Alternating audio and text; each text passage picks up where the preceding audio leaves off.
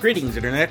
I'm John Bailey, and on this week's episode of Popcorn Junkie, we continue our quarantine already in process, but this week we've got something interesting planned. This week I review the Netflix movie Coffee and Kareem. I finally catch up on Gretzko Season 2, and I checked out the Jesus Christ Superstar live performance featuring John Legend from a couple of years back. And then after the break, we're going to do a deep dive into the entire Land Before Time filmography. I'll explain why then. Let's get started. Salutations, ladies and gentlemen. It's the Popcorn Junkie here for a little Netflix and chat. All right. So since there's not a lot of new stuff coming out, mainly with the quarantine, but also the fact that like the biggest thing to come out recently was Trolls World Tour, which seemed to have broke a lot of records.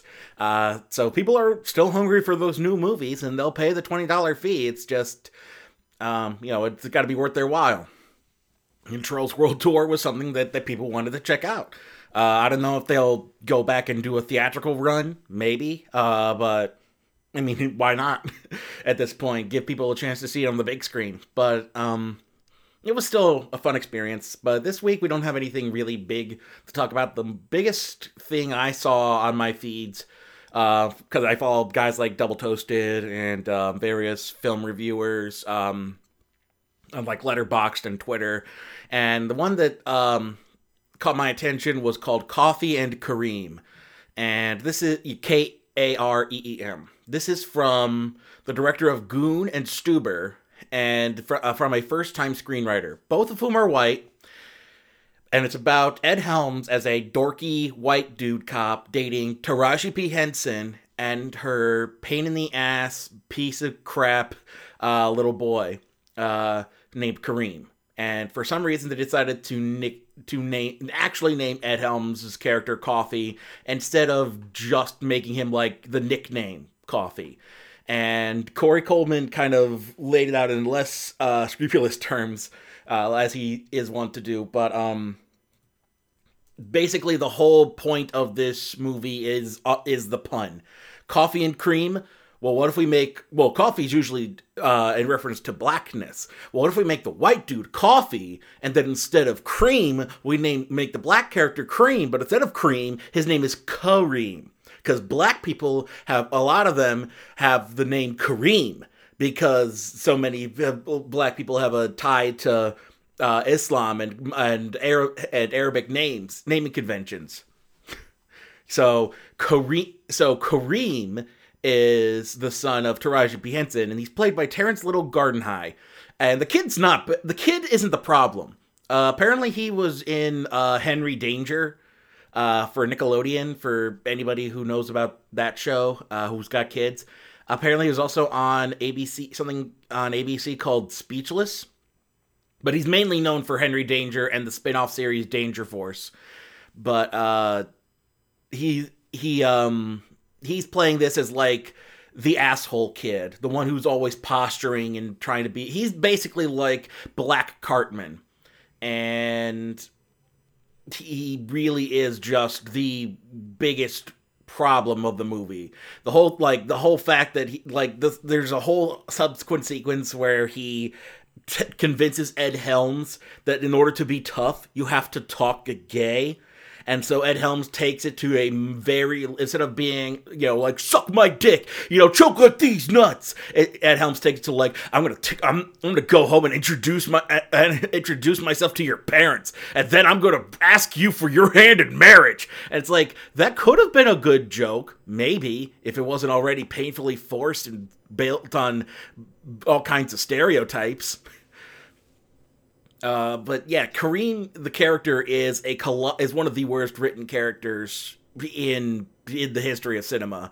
And Ed Helms is just basically being Ed Helms. In fact, Taraji P. Henson in this is basically being a waste, because she's just basically being every black single mom ever. Like, this did not, like, having a talent like Taraji P. Henson did not add to this story, to this movie at all. You didn't need Taraji P. Henson for this. You shouldn't have had to pay Taraji P. Henson to be in this.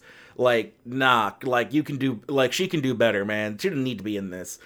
And of course, throw in, on top of that, you've got Betty Gilpin, who was just in The Hunt, and David Alan Grier as Coffey's, a detective at the police. This takes place in Detroit. So Betty Gilpin is a foul-mouthed, sort of tough-as-nails detective with Detroit PD, and then David Alan Grier is the captain of their precinct. And Ed Helms is too goody-goody. He's too by the book. She used awful language with me, so I'm going to file a grievance. And it's just like, it's so backwards in the fact that Ed Helms shouldn't put up with the behavior of his precinct, but because apparently it's just a boys club, it's all about dick swinging and being acting tough. So it's like that's the message of the movie. You need to be a dick swinging asshole. Is that what the big takeaway is? Because nah, man. You've also got someone I didn't recognize, Ron Rico Lee.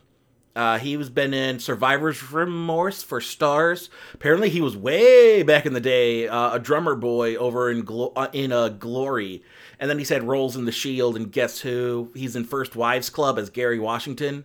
For people who watch that, I don't really know him. I don't really watch a lot of TV, so none of these shows that he's on I've ever seen.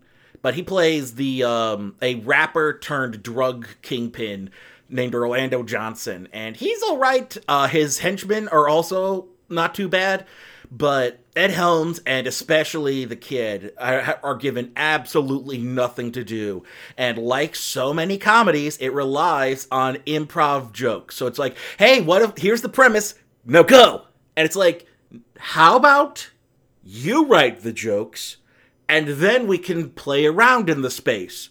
How about instead of making the actors come up with the jokes, how about you sit down in front of the computer, type on the keyboard, and come up with the jokes yourself? I'm so sick of this frickin' Judd Apatow, Second City Upright Citizens Brigade idea of like, we have to, everything has to be improv. Do something whackity schmackity do. Because that's the thing. Improv moments in comedy movies are funny when they're built on good scripts. But we gave up on the good script writing part and decided everybody should just be beyond. Doesn't matter if you have a script or not. Just have the actors say something silly, and that'll count as jokes. Not to mention the fact that there's just abuse, homophobia, just all kinds of just the worst kinds of stereotypical lame humor. And in fact, the whole thing is Kareem wants to hire the drug kingpin to paralyze Ed Helms for dating his mom. So, and at no point does he ever get reprimanded except by Ed Helms. Like, Ed Helms is the only one who tells the kid, puts the kid in his place because he's being an asshole. And then even Taraji P. Henson comes in and is like, oh, my baby, my sweet baby. Nobody yells at my baby. And then she at no point ever says to the kid, hey, you dumbass, how about you not try to hire contract killing because that's illegal. You think they won't try you as an adult? Where's that joke? Where's that joke come up? Why did that help say, because you tried to hire a contract killing, that's a felony. You can be tried you think you're not going to be tried as an adult in the state of Michigan? This whole movie is tired and weak and relies on lame improv. Like, it's one thing to watch bad sketch comedy. Watching bad improv is so painful, and I'm guessing this is the best that they had on film, because I would not know why they would put anything less than their best. If this is the best they had, then no thank you. Like, I don't know, maybe why didn't you get, some people, if you're going to tell a story about black and white interracial couple and like I don't know. Maybe don't have the two white dudes coming up with everything. I don't know. Anyway, yeah, this Coffee and Kareem is honestly one of the worst movies I've seen this year. So I don't know if it'll stay on the list for long, but I cannot recommend anybody actually sit down and watch it, even as part of a Netflix subscription. Something you should watch, though, is Agretsuko. And season 2 is honestly even better than season 1. Like, I enjoyed season 1 a lot, and season 2 is infinitely better. Like, you've got this new, apparently he's a Badger character who starts off as, like, hello, he's a college graduate, and he starts off as being the kiss ass who's like, yes, they're bright-eyed and bushy-tailed, and it says whatever, but then, we find out he is so stressed and pent up that he takes out his aggression on Retsuko and eventually Haida, the hyena character. And when he's perceived as being slighted by them, and it actually takes I forget her name, the hippo character, the mom, who's always like chipper and like, hello everybody, and she's the one who actually reaches through to the Badger character, something Ida, something like that. And she's the one who's like, hey, she sees that he's got, she sees that there's, she sees something beyond like the kiss ass and beyond like that, and she's able to kind of, reach through to him, and he starts to really chill after she kind of reaches out to him. And then also, as this is going on, Retsuko's mom is continually trying to set her up with matches, and she ends up dating a tech billionaire. Tonada, who's a donkey, is this slacker dress, very millennial slacker dress, but he's a tech billionaire with his own artificial intelligence. And Tadano. And it's revealed halfway. At first, she's just a slacker dude who's, screwing around in her driver's ed class. And it's halfway through the series that we realize, oh no, he is a tech billionaire genius.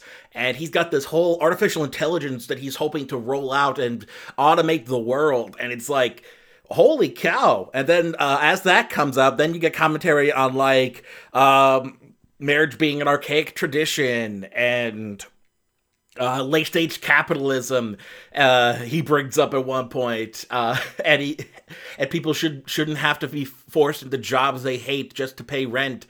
And he's very philosophical in that, but he doesn't really have the answers. He just thinks about it a lot.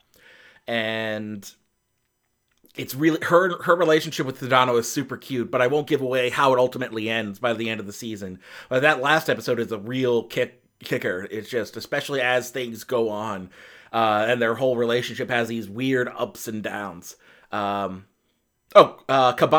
is the hippo's name. I got it. I had it written down here. Because they develop her character more, we find out more that she's got everybody's got more development here. Tone, the big pig, mean guy boss, has some more development. We find out he's got a family and a wife and two daughters. We learn about Kabai's kids. It's really interesting, and I just absolutely adore, Retsuko. I think she's a super adorable character. I also found out she's voiced by the same actress who does Deanne in Seven Deadly Sins, which was a guilty pleasure for me for a while, and I loved Deanne's character as well, especially, and the two of them sharing a voice actress kind of helps. But I still love Retsuko's demeanor, like the whole fact that she's sweet and cute and loving, but she's under so much stress from everything around her that she's freaks out and has always continually bottled up. And I think it's I think the way it kind of comments on a lot of Japanese culture, because there's a lot of that in Japanese, especially office culture. And I think it's a really good kind of parody of all that and breakdown of the kinds of things that you see in Japanese offices. And a lot of offices, actually. It's specifically Japanese, but you can see stuff like this happening in a lot of, like all of a sudden, we got to put together a thing for the weekend. We got to play nice for the new investor. And it's just like stuff you see in a lot of, especially bigger name office environments. Yeah, Gretsuko is still phenomenal, and I can't wait for season 3 to come out.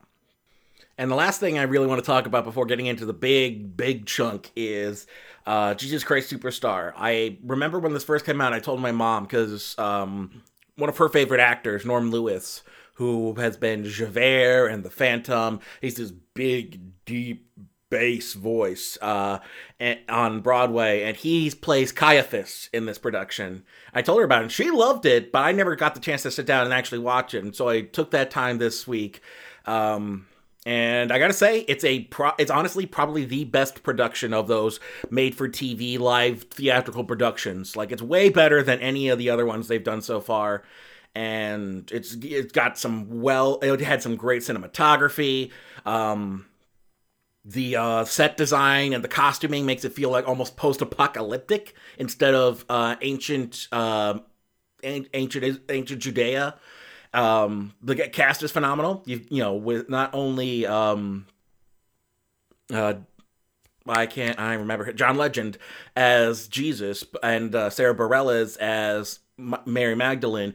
Brandon Victor Dixon, someone I didn't really know, he plays Judas, and he is phenomenal. He is fantastic. Norm Lewis is also great, as well as Alice Cooper in the cameo role as King Herod. He does a fun job as it. A very stunt casting, but he did great, and everybody ate it up. But yeah, it's a great cast, and even the chorus singers and dancers and everybody did a good job. I think my biggest problem with it was the audio. Like, every one of these live productions has suffered from bad audio mixing specifically for the vocal performances. I don't know what they're doing wrong. I don't know where the problem ends up, but for some reason, when you hear it back on TV, sometimes you can have a hard time hearing the singers, especially over the music. And I think that's a big problem. But at the same point, like, that's not the singer's fault. That's more on the technical end of things.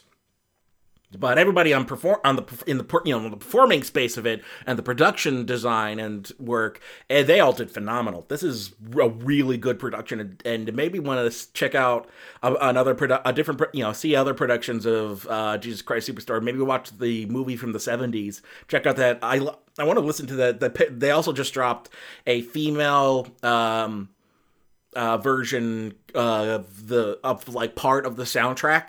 I think it's just Act 1's songs called She Lives. And I want to check that out because, like, Shoshana Bean's on it. Cynthia Erivo's on it. I want to see what that's all about.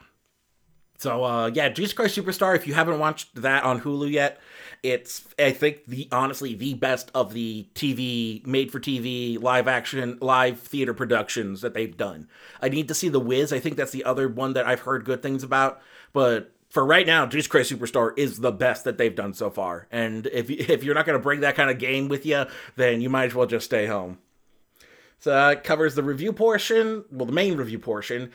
After the break, I'm going to come back and talk about what is it? Hold on, let me get the numbers. It's all 14, I think. Let me see, it's 12, 13, 14. Yep. All 14 entries in the Land Before Time movie series. I'm not talking about the TV series or the games, though. That was Mars Girls' thing.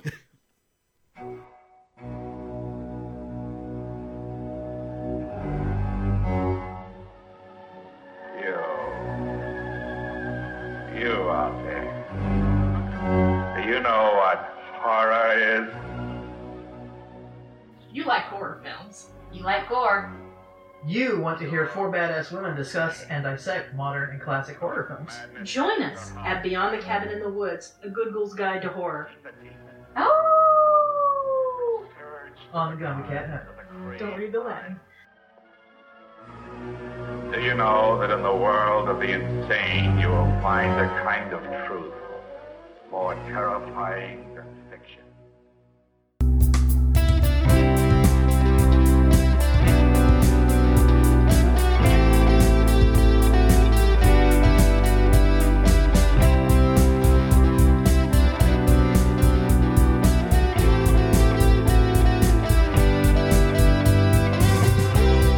So So this has an interesting impetus for this week. And I'm in a Facebook group dedicated to dinosaurs, because of course I am. And one of the people in the group posted a thing about how would you rank the Land Before Time sequels? And I gave my list at the time, and after that I decided, well, okay, let's check out these Land Before Time sequels. And it turns out 1 through 10 were available on HBO. And I would only have to rent for the last 4. So I decided to take the time out this week and check out all 14 entries, especially since I'd only seen 12 of them. The last 2 I had missed. So let's dig into it. I should also mention that I've checked out some of Mars Girl's old reviews from when the last movie came out in 2016. She did the whole retrospective. She's a lot more critical than I am. She's very nitpicky, and I don't know if that's just because that was the style at the time, or if she still feels that way. I don't know. I don't think I've ever heard her mention her old Land Before Time reviews, or if she had any interest in revisiting them since those first reviews. Because it feels very of the time. The idea that, like, we have to be nitpicky, angry reviewers. I don't know. Maybe she still has maybe she still feels the same way. I don't know. Anyway, so let's start at the very beginning. A very good place to start. And we're talking about the Don Bluth, Steven Spielberg collaboration. Their second and final, sadly, with The Land Before Time. It is a personal favorite of mine. I adore the movie. And it's definitely, what's interesting is that it opens with what is very reminiscent of the Rite of Spring segment from Fantasia. It kind of feels like you're watching evolution happen over the course of the opening, just all silently to James Horner's score. And then it finally opens with the big main theme. And this is very clearly a fantastical version of prehistory. This is not an honest, scientifically accurate version of it. Because you've got, Patosauruses hanging out with Stegosauruses, hanging out with Saurolophus. Stupid sinuses. Hanging out with Triceratops, hanging out with Pteranodon. So, I mean, like, we're across the entire spectrum here in terms of dinosaurs. This is very much a fantastical, fictional representation of prehistory. And I'm cool with that. I think trying to worry about scientific accuracy in a kid's movie about talking dinosaurs, that's not necessary. I think what's interesting is that I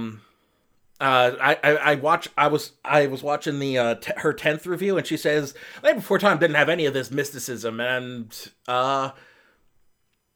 I gotta say, no, I would not agree with that sentiment, Mars Girl, on your 4-year-old video. This is a call-out episode to Mars Girl. I'm coming for you, Mars Girl, Kaylin, because you're friends with Nash, and you get cool stuff from him, and he only kind of knows I exist. Sorry. I bring that up because this movie is honestly could be seen as a metaphor for death, and Littlefoot and Sarah and all of them have died and are on the way to the Great Valley, which is symbolic of heaven. In fact, Littlefoot's mother is very much talking about faith. When Littlefoot asks questions about how do you know the Great Valley is there if you've never seen it, she gives the apologetic of some things you see with your eyes, others you see with your heart. And the thing is, I'm not sure how much influence Bluth had over this, but I know he is a devout Mormon, and in fact actually took a break from working at Disney to go on a mission. So I think I'm wondering if how much of that kind of snuck its way into the movie, because I don't remember that in Secret of NIMH, but I noticed it this time, and I thought it was very interesting. The animation is, of course, Don Bluth, so it's gorgeous. Absolutely gorgeous animation and really interesting production design, like really twisted, crooked, dark imagery for the backgrounds, and not a lot of focus on scientific accuracy. It's very much like going, very much pastiches of dinosaurs more than anything. It's like surrealist dinosaurs. But, there's also, before and one of the big themes of this franchise is going to be segregation of the herds and how everyone kind of like sticks with their own kind, quote unquote, and it's up to the kids to kind of bring everybody together and integrate everybody. But yeah, and then of course you got the big fight scene between Littlefoot's mom and the Sharptooth, and which then itself leads into continental upheaval and the destruction of the world as we know it. And then finally into the next saddest scene next to Mufasa and Bambi's mom. So yeah, and which is interesting because not only do they watch their parents die, not only do Simba and Littlefoot watch their parent die, Simba and Littlefoot also have cloud visions of their parent, and then tie into that Bambi having to deal with the lost parent, and there's been a really interesting fan art coalescence of the three of them, where Bambi, Littlefoot, and Simba hang out and grow up together. It's very odd. It's very odd, but it's also very charming in its own way. So yeah, Littlefoot's mom dies, and you get an interesting armored dinosaur. They don't really specify what it is. They just call him the Old Rooter. Who was played by the same actor who does the narrator. So it feels like he's been narrating this whole time, and then we actually get to meet him in the movie. But he kind of advises Littlefoot on how to handle death, and that, death, just because she died, it's not his fault. Death is part of the natural order of things. The circle of life. In fact, I think they literally used the circle of life. I know they use it in the fourth movie, and I think by that point, The Lion King had already come out, so that means Universal's gunning for Disney for use of that circle of life thing. But yeah, so Littlefoot kind of deals with the loss of his mom, and then eventually meets up with Ducky, and Ducky is still adorable in this first movie. And yeah, if you don't know the sad story behind her voice actress, it is just tragic. I think she also played the kid in All Dogs Go to Heaven, and then that's when the tragedy happened. But yeah, suffice to say that it's heartbreaking, and because she was such a great voice actress, and to have her life cut short like that, it's just absolutely tragic.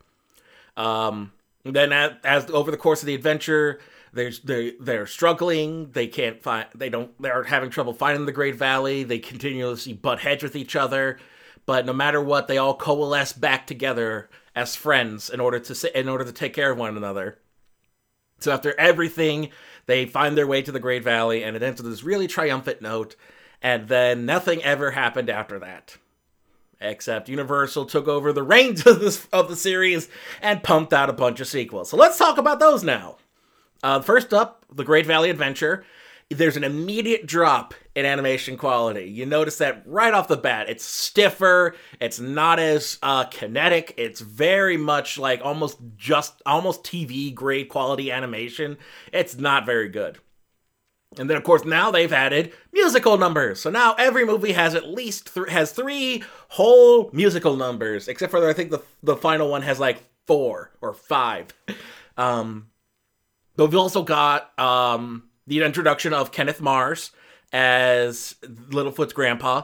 I knew him mainly from this before I even met him in Young Frankenstein and a bunch of other stuff. For those who don't know, he played the police inspector in Young Frankenstein.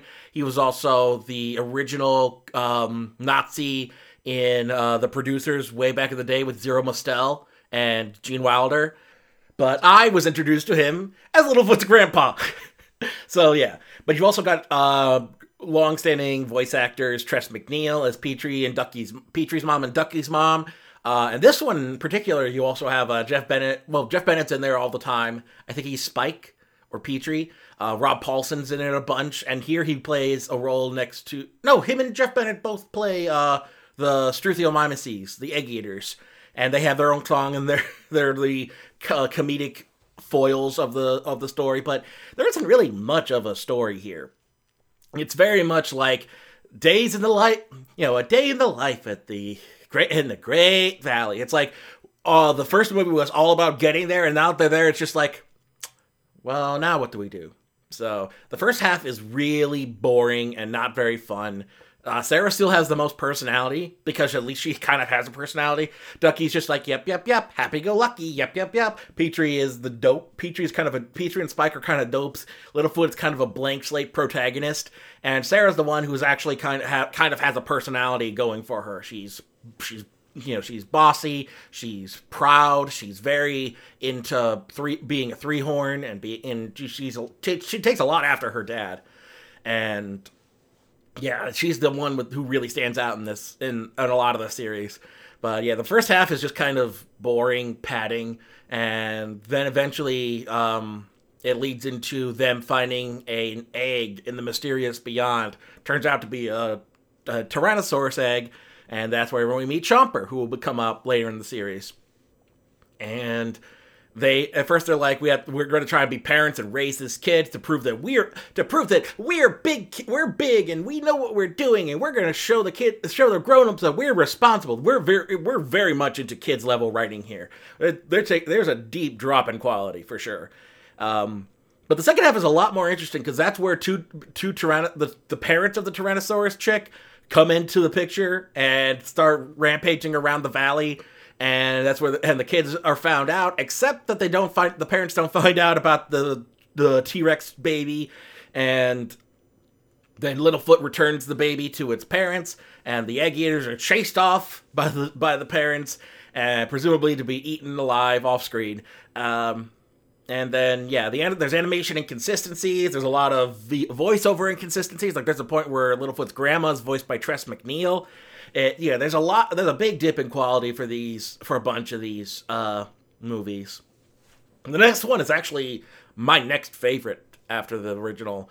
Mars Girl hated it, but I personally dug the hell out of it. I'm grading these on a curve, honestly.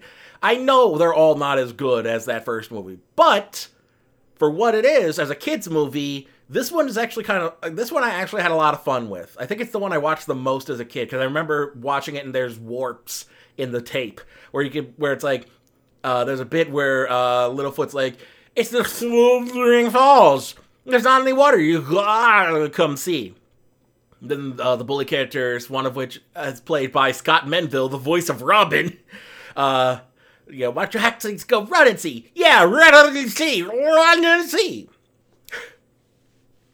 Also, Whit Hertford, who was the snotty little kid from Jurassic Park. That's not very big. Looks more like a 6. That's not very scary. Looks more like a 6-foot turkey. He went on to voice Hip in Land Before Time 3.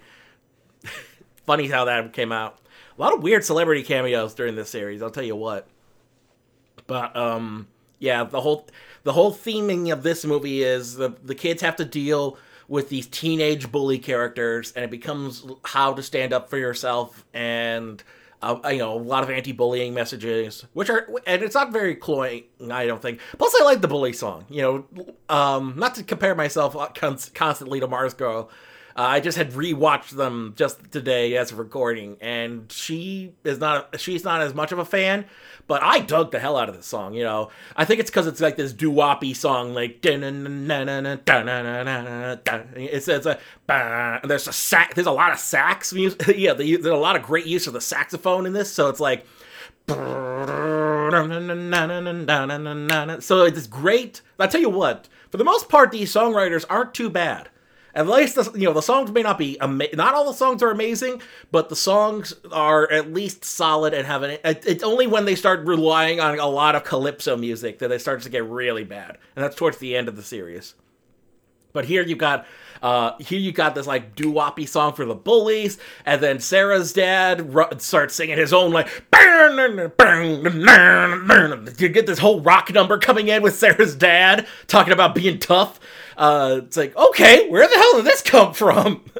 But yeah, there's a lot of, but unfortunately after some meteorites fall and cause an earthquake to happen, like stirring up stuff. It causes the water to stop falling into the Great Valley and causes a drought. And then it becomes an environmentalist message, and you might think, oh my god, anti-bullying, environmentalism, goddamn kids movies preaching to everybody. I think it did just fine. I think the idea is just like, I think going into it now with climate change going on, like the environmental message is not as bad as things like, I don't know, Ferngully.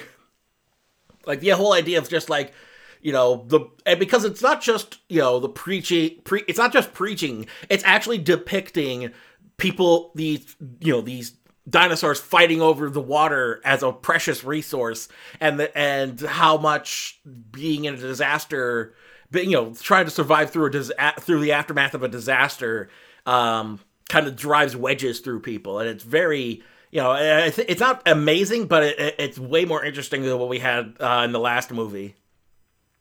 And then and so the kids, once again, decide to go off on their own to find water because the parents aren't doing anything but fighting. That's a lot of the series, honestly. The kids go off on their own to solve a problem because all the adults are too busy fighting. That's this entire franchise in a nutshell. And then eventually the parents actually find out that their kids are gone, and they're just like, well, here we go again. But this time around, they find water. The bullies find them, and they decide to run back to tell their parents about the water. Unfortunately, as they're running back, a storm kicks up and starts a wildfire. And then the wildfire leads into everybody having to escape. The kids tell them about the water being stuck, and then the bullies decide to go off and start drinking the water on their own, not worrying about the parents. Just nobody tells me what to do, Dad.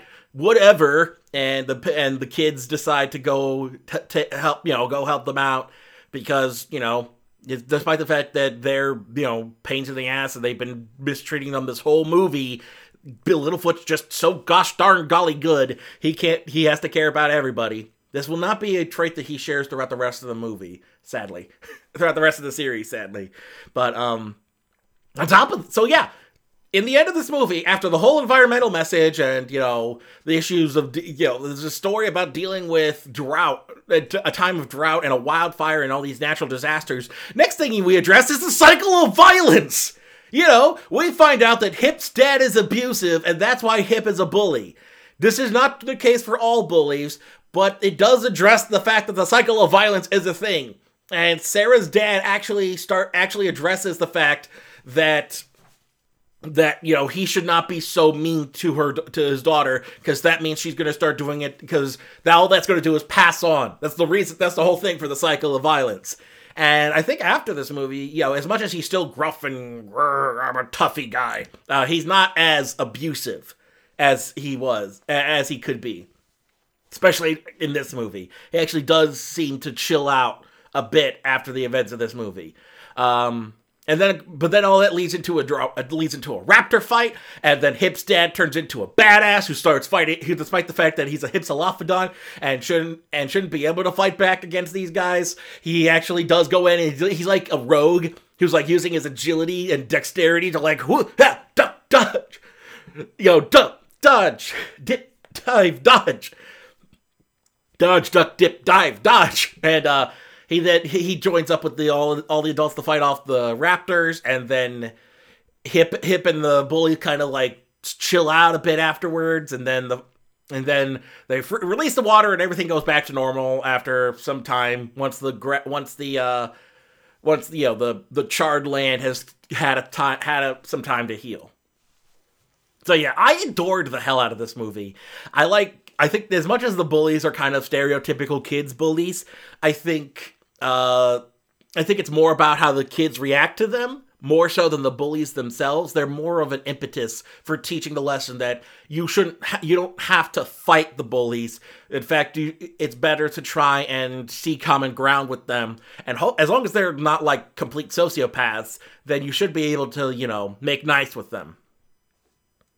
Now, this next one kind of lent credence to my theory that the first half of the Land Before Time movies follow the reverse Star Trek movie logic, where in Star Trek it's the even-numbered movies that are good and the odd-numbered movies that are bad. Here, the odd-numbered Land Before Times up to a point are the good ones, starting with the good one, and then each subsequent odd-numbered release is a good one, and then the even-numbered releases up to a point are the bad ones. Because for 4, we go right back to being boring. Boring. I did not like this movie one bit. I think the part of it is Allie is an interesting idea for a character, despite being literally Rule 63 Littlefoot. Like, design-wise, she's Littlefoot with eyelashes. So you could have had an interesting female long-neck character to kind of befriend and maybe even be a love interest for Littlefoot. And she's just in there to be like, oh, kids raised in a sheltered existence are racist. I can't have a tendency to be racist, and they have to overcome their struggles. That's basically what it is. Because since she was raised around other long necks, she has no history. She has no experience in playing around and being around other species, so she's racist towards. I'm gonna say racist, but it's shorthand for the fact that they're different species. But yeah, there's this migrating long-necked cur that comes in. Grandpa just suddenly gets a case of the plot disease, gets a sudden case of plot disease, and he has to get this one MacGuffin in order to be healed, or else he'll die. And so they do try to tease up the fact that, oh, Grandpa's probably gonna die. Grandpa's gonna die. Grandpa might die. Grandpa's totally gonna die, you guys. And then Littlefoot and his friends go out on the adventure because the adults won't do a goddamn thing.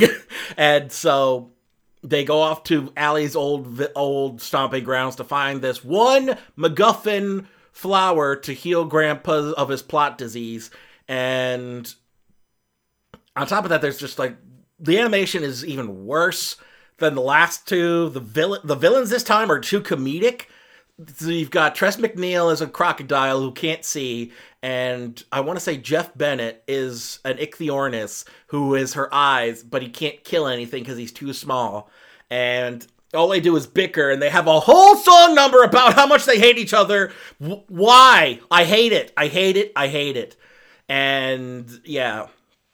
Then the biggest thing I remember in the trailers leading up to this, because I would watch each of the movies on VHS growing up, and so I would remember the teasers that played before the movies. And so the big teaser for this one was like, Spike's finally gonna talk, and he does, and he only talks once more in the entire series. It amounts to nothing. Everything in this movie amounts to nothing. Gotta maintain that status quo. Imagine the series if Grandpa died. Holy cow, we have stakes. But nope, status quo is God. Must maintain the status quo. But yeah, this was a slog, and this was honestly one of my least favorite from when I was a kid. I went back to this one a lot. Meanwhile, the next one, while not as good as the other odd entries, I still had a lot of fun with. The Mysterious Island, it has the entirety of the Great Valley eaten up by locusts. A plague of locusts fell from on high. As I don't know, somebody came down to the Great Valley and said, let my long necks go. I don't know. Plague of locusts eat the Great Valley. So they all leave into the mysterious beyond to find food. The herds start infighting and threatening to split up, so the kids run away to keep the herds from splitting up. That way they're together and they're not stuck with their separate herds. Eventually they run into the ocean, or the big water, as it'll come up more than once. I will say the animation is a bit better. It's a little more fluid than last time. You've also got this interesting sort of bit with a shark attack, where basically what that happens is they reach the ocean, it's salt water, so they can't drink it, and there's no food, but they do find a land bridge over to an island off the coast, and they cross over, but a tidal wave kind of covers up the land bridge, so they can't get off, and their grown-ups can't find them, and they try to get back to mainland on a log and are attacked by a shark. So that's fun times. I'm surprised, since it's Universal, that they didn't use the Jaws theme. But and this is actually the first time in the series that Littlefoot mentioned his mom dying. Like, all of the other entries in the series so far have yet to mention his mom dying. This is the first time it happened, and it's in a song. The songs here and then the last movie aren't all that fun. I don't really care much about them. But the big teaser for this one, especially on the cover, is Chomper's back, and he talks. Oh boy, Chomper's back and he talks. Cool. But yeah, Chomper's back. He and his parents somehow ended up on this island with, like, no other life forms on it. So what did they eat? I don't know. There's also another sharp tooth on the island that looks kind of like an Allosaurus. And, once again, I have no idea what they eat, because there's no other herbivores on the island. Do they just eat pterosaurs out of the air? Do they eat fish? I'm not sure. They never really address it. But, then the main thing comes, Chomper, them still not trusting Chomper because he's a sharp tooth, and Littlefoot having to try to prove to, everybody that's still Chomper. He obviously recognizes them. Just because he's a sharp tooth doesn't mean he's not their friend. He talks. How many other sharp teeth talk in this series? Come on. But then it eventually devolves into Chomper's parents fight with the Allosaur. And then Littlefoot and his friends help them beat the Allosaur. And then Chomper and Littlefoot fall into the sea, and there's an Elasmosaurus Ex Machina, played by, I forget her name, some British actress, because she also has a British accent. Like, at one point, I swear, she may as well ask them out for tea. But she brings the kids back to the mainland where their parents are, and then everybody returns to the Great Valley once the food grows back. So yeah, it's not as. I will say this: at least it's not a bane to the status quo as much as anything else. And I think it was like a neat little diversion to get them to find out where Chomper's at, even though where he's at doesn't really make sense. The animation is a little bit fun. The songs aren't all that great, but it's better than last time. I'll give it that much. It's better than last time. Continuing on my theory that the even-numbered Land Before Time movies aren't good, we have The Secret of Saurus Rock. Here, I don't know if it's because it's a Western and a play-up of The Lone Ranger. I did not like this movie. I just think it's the whole idea of, like, here's this mythical long neck who saved the day in ancient times, long before you and I were born. But he's also still alive somehow, and it's all about whip cracking, and there's even a country style song talking about the lone dinosaur. And the lone dinosaur is played by veteran actor Chris Christopherson. This is a point where there's a lot more, where, like, basically every movie has a celebrity guest voice. So yeah, get used to that coming into the franchise. The main premise I can get here is that, be careful with telling legends, because it's nice to have stories, but be careful not to let them, like, dictate your life, and don't obsess over them, I guess. Because there's also, like, a frickin' Taxi Driver reference where Littlefoot just looks into the camera and asks if we're talking to him. Sudden Taxi Driver reference in a Land Before Time movie. What is happening? There's also a reference of autumn, but I don't understand how seasons work in this franchise. Well, how do seasons? Because this is the first time in 6 movies that they mention autumn existing, and 2 movies later we're going to get winter. What are seasons? How do they work? But the main premise is that Grandpa tells the story about the lone dinosaur saving members of the Great Valley, despite the fact that he never was from the Great Valley, and that how would he know about this great monster of the? Does that mean him and Grandma used to live in the Great Valley, and then they went off with their kid, and now they're back in the Great Valley? How do things work? I don't know, but Basically, yeah, there's a story of a lone dinosaur, and there's a rock formation that looks like a long neck with a necklace full of teeth, and that's supposed to watch over the Great Valley, and that if something should happen to one of the teeth on the necklace, there will be grave misfortune on all the residents of the valley. And so we have Sarah's nieces. I think. Nieces or niece-and-nephew, because she's referred to as Auntie Sarah. But for all I know, that just could mean that she's just basically the older member of the Triceratops herd, and they're the babies. They could be, I don't know whose kids these are. They might as well just be Bebe's kids. These are Bebe's Ceratopsian kids, because they ain't got no parents. So yeah, the little kids, one of whom is played by Nancy Cartwright? No, hold on. Which one is it?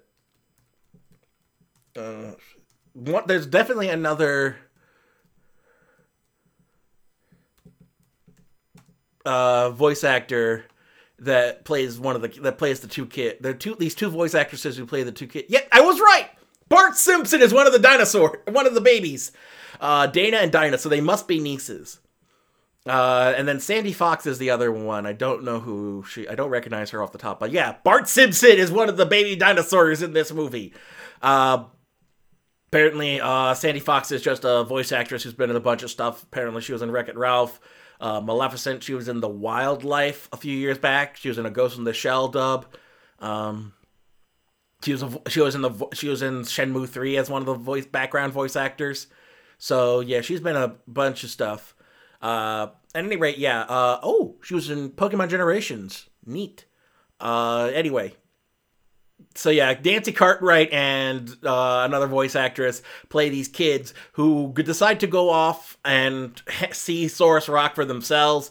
And Sarah is the one who has to lead them to go find Saurus Rock. There's a bunch of stuff about how Sarah's like da da da da da da da da da, and then it's like Saurus Rock, and they have to figure out where everyone went after they disappeared. So they have to go through these whole logic loops to figure out what happened.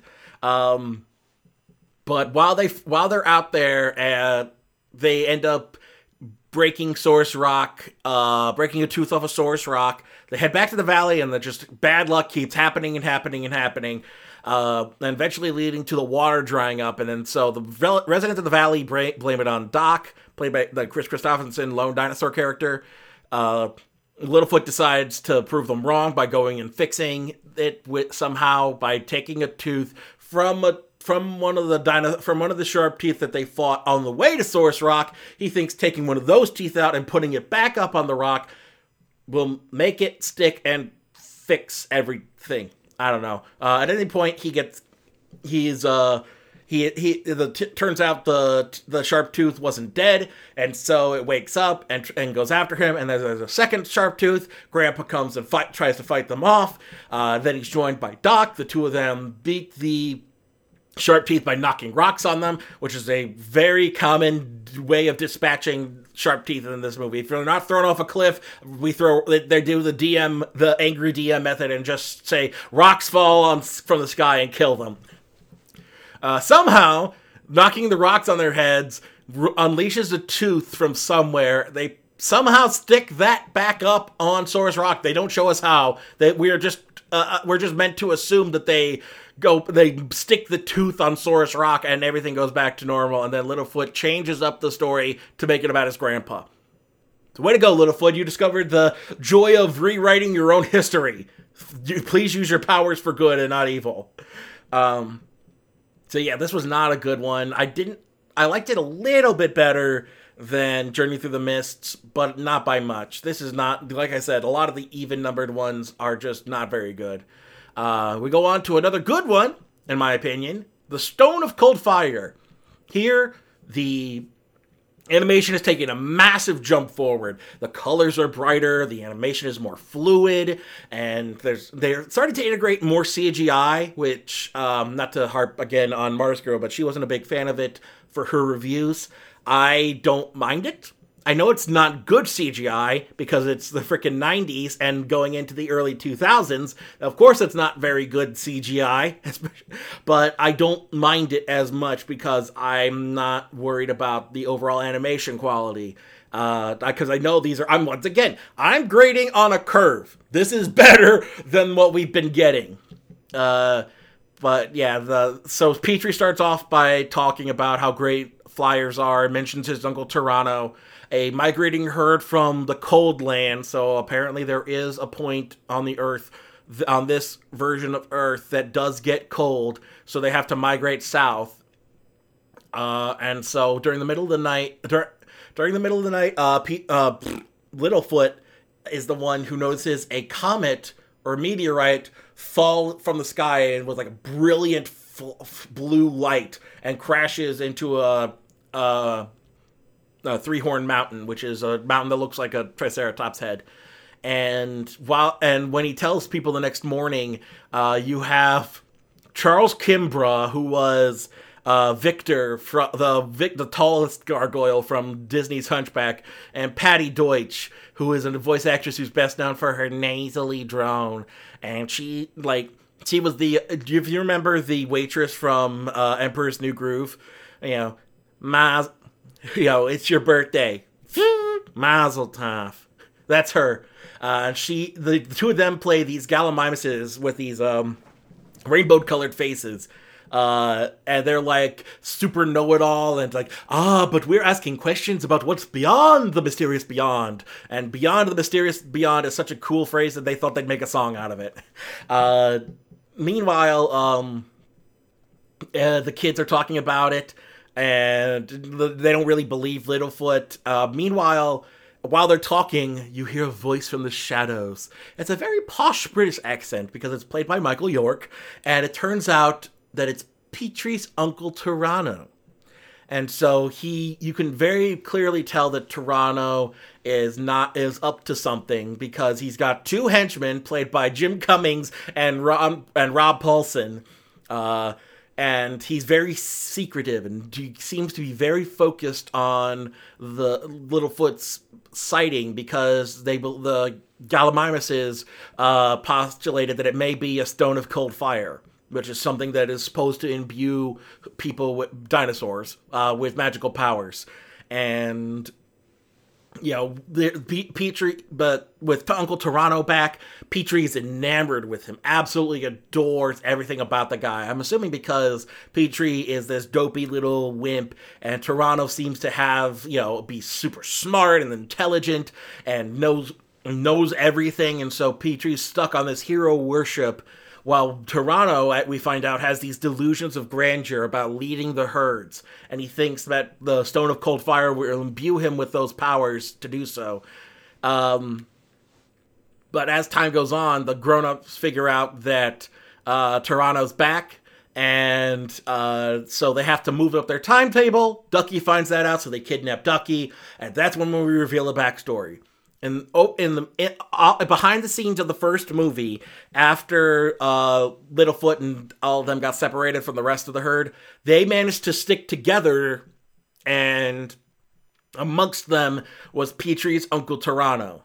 And Tyranno was very much obsessed with being in charge. He thought he knew everything, and he should be the one leading the other dinosaurs.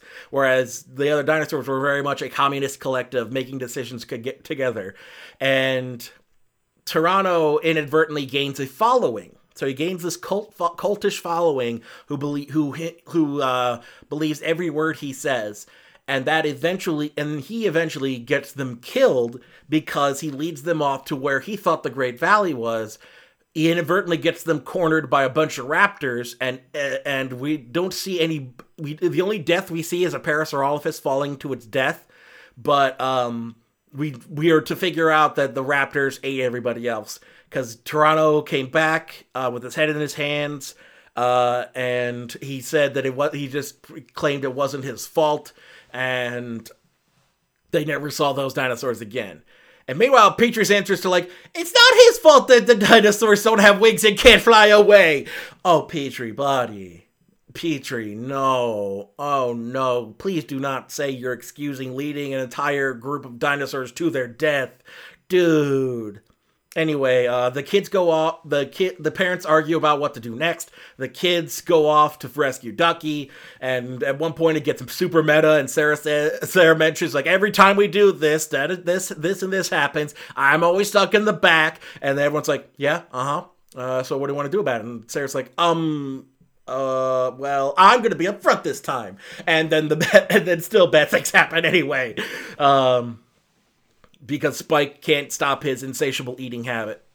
One thing I find interesting in this one is that because there's a jump in animation, that things are much more fluid. There's actually crazier faces this time. Like there's a bit where during that sequence, when after Spike they're crossing a ravine over these densely connected vines. Spike starts eating the vines, and they get to the point where the vines are breaking, and Littlefoot screams, "Everybody hold on!" And Petrie grabs onto Littlefoot's neck, and then his head puffs up, and he's just like, Petrie! It's really cute little cartoony stuff, and it's like, okay, this is fun. I'm having fun. And then, yeah, they manage to make it across. We find the Tyranno and his crew are having trouble holding on to Ducky. They lose her in a cave, and then that's when the kids find her, and they have a song about how some people there's good inside people and bad inside people, and that she consoles poor little Petrie that it's okay, your hero worship is not in vain because he is kind of good, he's just not doing good things. They kidnap Ducky again, lose her again, and the kids end up at the base of Three Horn Peak. Petrie's mom is told to recruit another flyer to go and rescue them, and while they're in Three Horn Peak, the kids take a rest, wake up to find a whole pile of green food waiting for them, and then they find out it's the Gallimimuses that had followed them. And the Gallimimuses helped them invent a steam-powered elevator using physics, and the kids are shot straight up to the top of Three Horn Peak, where they find the meteorite, and then they find out it's just a rock. I got a rock. But while that's going on, Tyranno is double-crossed. And Tyranno reveals that he's not evil, he's just a narcissistic prick. And that he's learned from his past mistakes and he wants to improve. So the mountain explodes, sending the two minion flyers off into the distance. Petrie's mom has recruited a freaking Ornithochirus looking mother, just like coming in, and all he does the like the vulture from freaking Looney Tunes. They all fly back to the Great Valley. Tyranno has been sentenced by a tribunal to live in the mysterious beyond for 5 years. And even Petrie is like, but that's so long, I mean, he's not really evil, can't he just like... And Tyranno himself has to be like, Petrie, listen, I done did bad, I have to go and serve my punishment because that's what you do. You do something bad, you face up to the consequences, and if you want to prove that you're a good person, you go through the punishment and you try to come back and show that you've improved. I don't know if we ever see Tyranno again, but then at the very end, it's revealed that the Gallimimuses were in fact aliens! We have aliens! The series has officially jumped the shark! Aliens confirmed! Aliens did it! It's all aliens! That was fun. This was fun. Like, it's almost an ironic level of enjoyment just because of how stupid that twist ending was. Most people are probably going to see that ending like, oh my god, that was so stupid. How could they do that? I've always taken that ending of like, okay, now we have aliens. Sure, why not? Woo! Aliens take the wheel. Whee! I'm just along for the ride. So yeah. Stone Cold Fire is a lot of fun. It's definitely one I would recommend. This next one breaks the trend. 8 is actually fairly good. The Big Freeze is starts with Ducky and Spike having the sibling trouble. Spike keeps Ducky awake all night, and then Robert Guillaume, veteran actor and the voice of Rafiki, Robert Guillaume plays a Pachyrhinosaurus named Mr. Thicknose, and he serves as essentially a tutor, teaching the kids about the life and the world around them, essentially.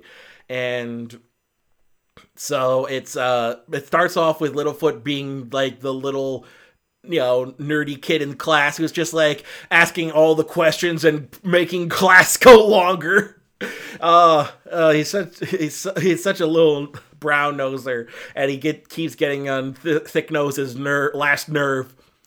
Meanwhile, Ducky has discovered that she has a feeling besides happiness, anger.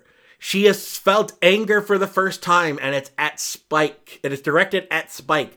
And Sarah has to teach her through song how to be angry. Oh, I love it. Meanwhile, a herd of Stegosauruses has come into the Great Valley, and they find Spike, and the B story essentially becomes about Spike, if Spike should live with a herd of Stegosauruses instead of with Ducky's family as their and that's the thing. It's not as deep as the commentary of should white couples adopt black kids, or any ethnic minority, any kind of ethnic minority kid with their own culture. Is that, should somebody outside of a culture adopt somebody, should somebody adopt kids outside their own culture? And, what kind of damage could that do to that kid when they want to try and find out about who they are, and they grew up in a culture outside, quote unquote, their own. It doesn't go that deep, but it definitely brings up the idea of should people kind of stick to their own group? Is it bad to raise somebody outside of their own culture? And so that becomes a bit throughout this movie. It's like Spike finally discovering what living around other Stegosauruses is like, and if that shouldn't be the main it shouldn't be his main thing. Should he stay with Ducky and his adopted family, or should he live with other Stegosauruses like most of the other kids do? I mean, Littlefoot lives with his grandparents, Sarah lives with other Triceratops, Ducky has an entire extended family of duckbills, and Petrie has his whole extended family of pteranodons. Shouldn't Spike have his own family of Stegosauruses? It's an interesting sort of quandary for a story. I'm surprised it took them this long to address it, especially since we've seen Stegosauruses in the Great Valley. What, nobody else wanted to adopt Spike, or did they just assume that Spike's Ducky's brother, and the mom's cool with it, so might as well let bygones be bygones.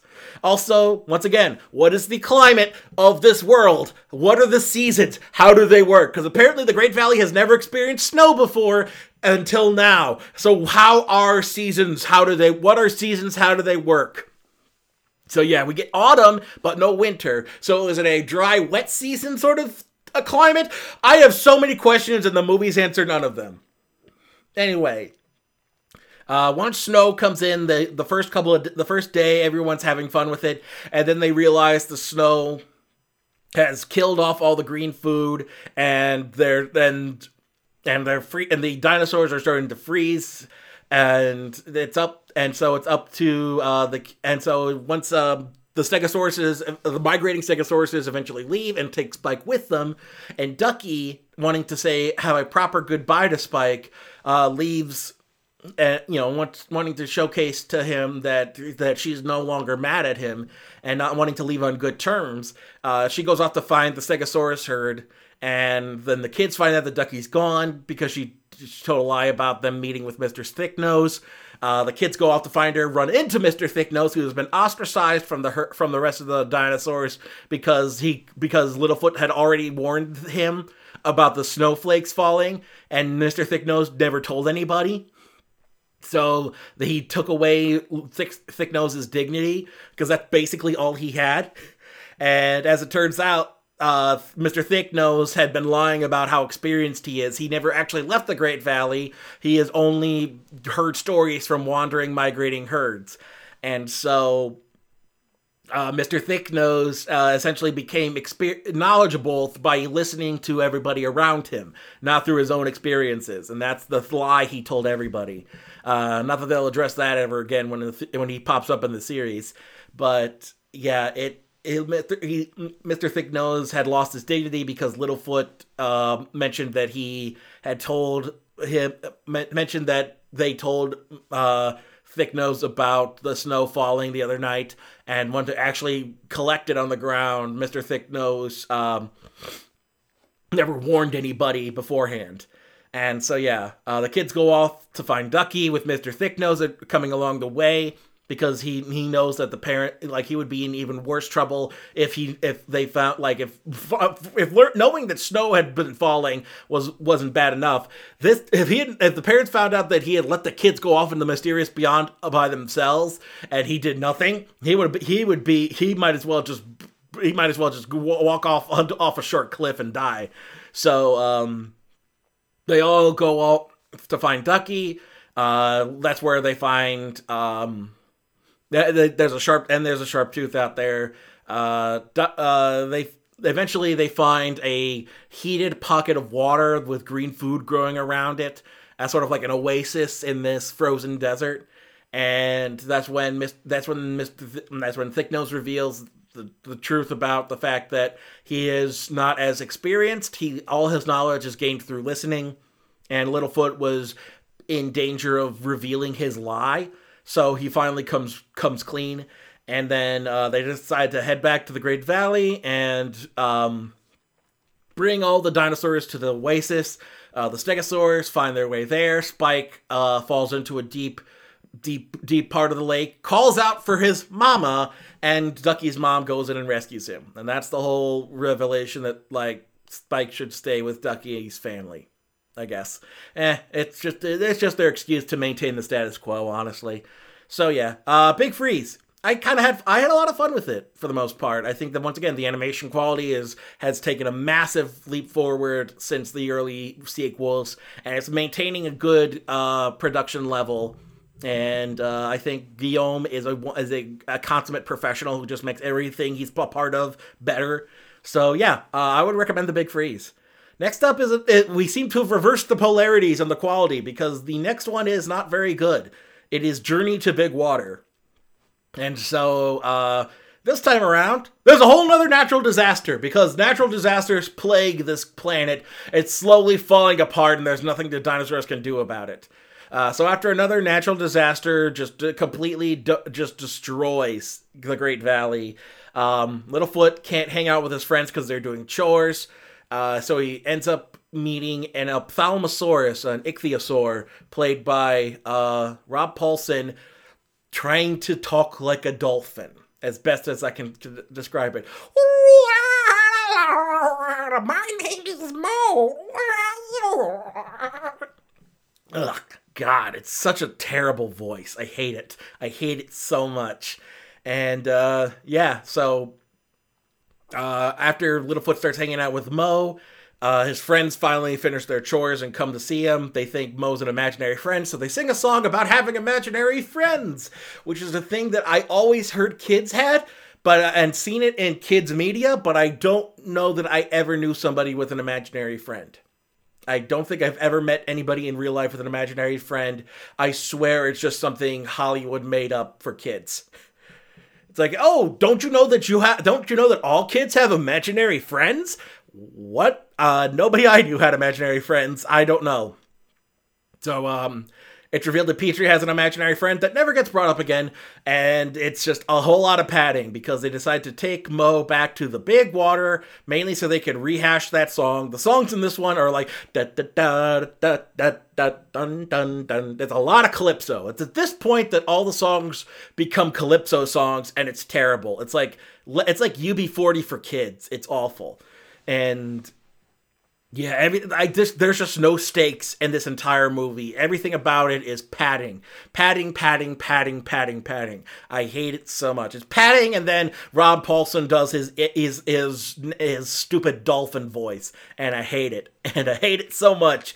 Journey to Big Water is just one is like one of the only ones I would not recommend you ever subject yourself to. Yeah, the only thing it's got is a Liopleurodon. The big sharp tooth in this one's a Liopleurodon, Charlie. The magical Liopleurodon. This next one's got a whole bunch of celebrity guest voices. We got Kiefer Sutherland, we got Bernadette Peters, we got James Garner. It's got a whole celebrity guest-a-palooza on this one. This one is the Great Long Neck Migration. After Littlefoot and his grandparents have a weird, ominous dream about something happening, they feel compelled to collect at this one spot. And it seems to be this whole, like, gathering of the long necks, this whole sort of, like, cultural experience that they feel compelled to take part in. I would say Mecca, or like a Hajj, but I feel like has too many religious connotations. It's more like Longfoot Coachella, only you don't have to pay to take part in it. It's just they all collect together for this cultural experience.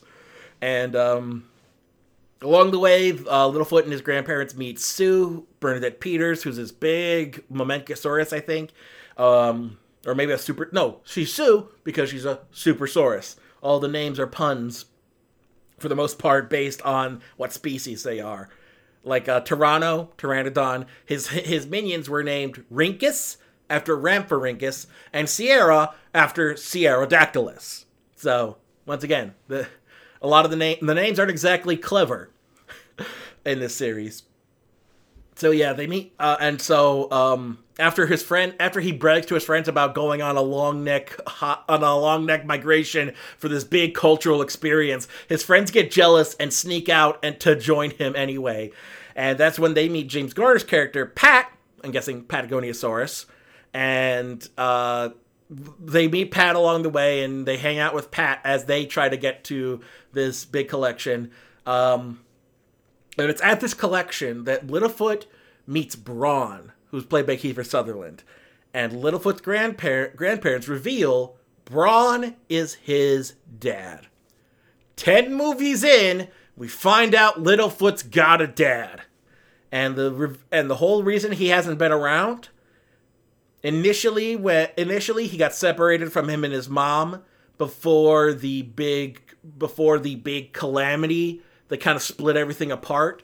So he lost them in their original nest, and he went to try and find everybody, and that's when he heard that she had been killed by a sharp tooth, and so he decided, well, they didn't mention the kid, so the kid must still be out there somewhere or something. He's got to keep looking.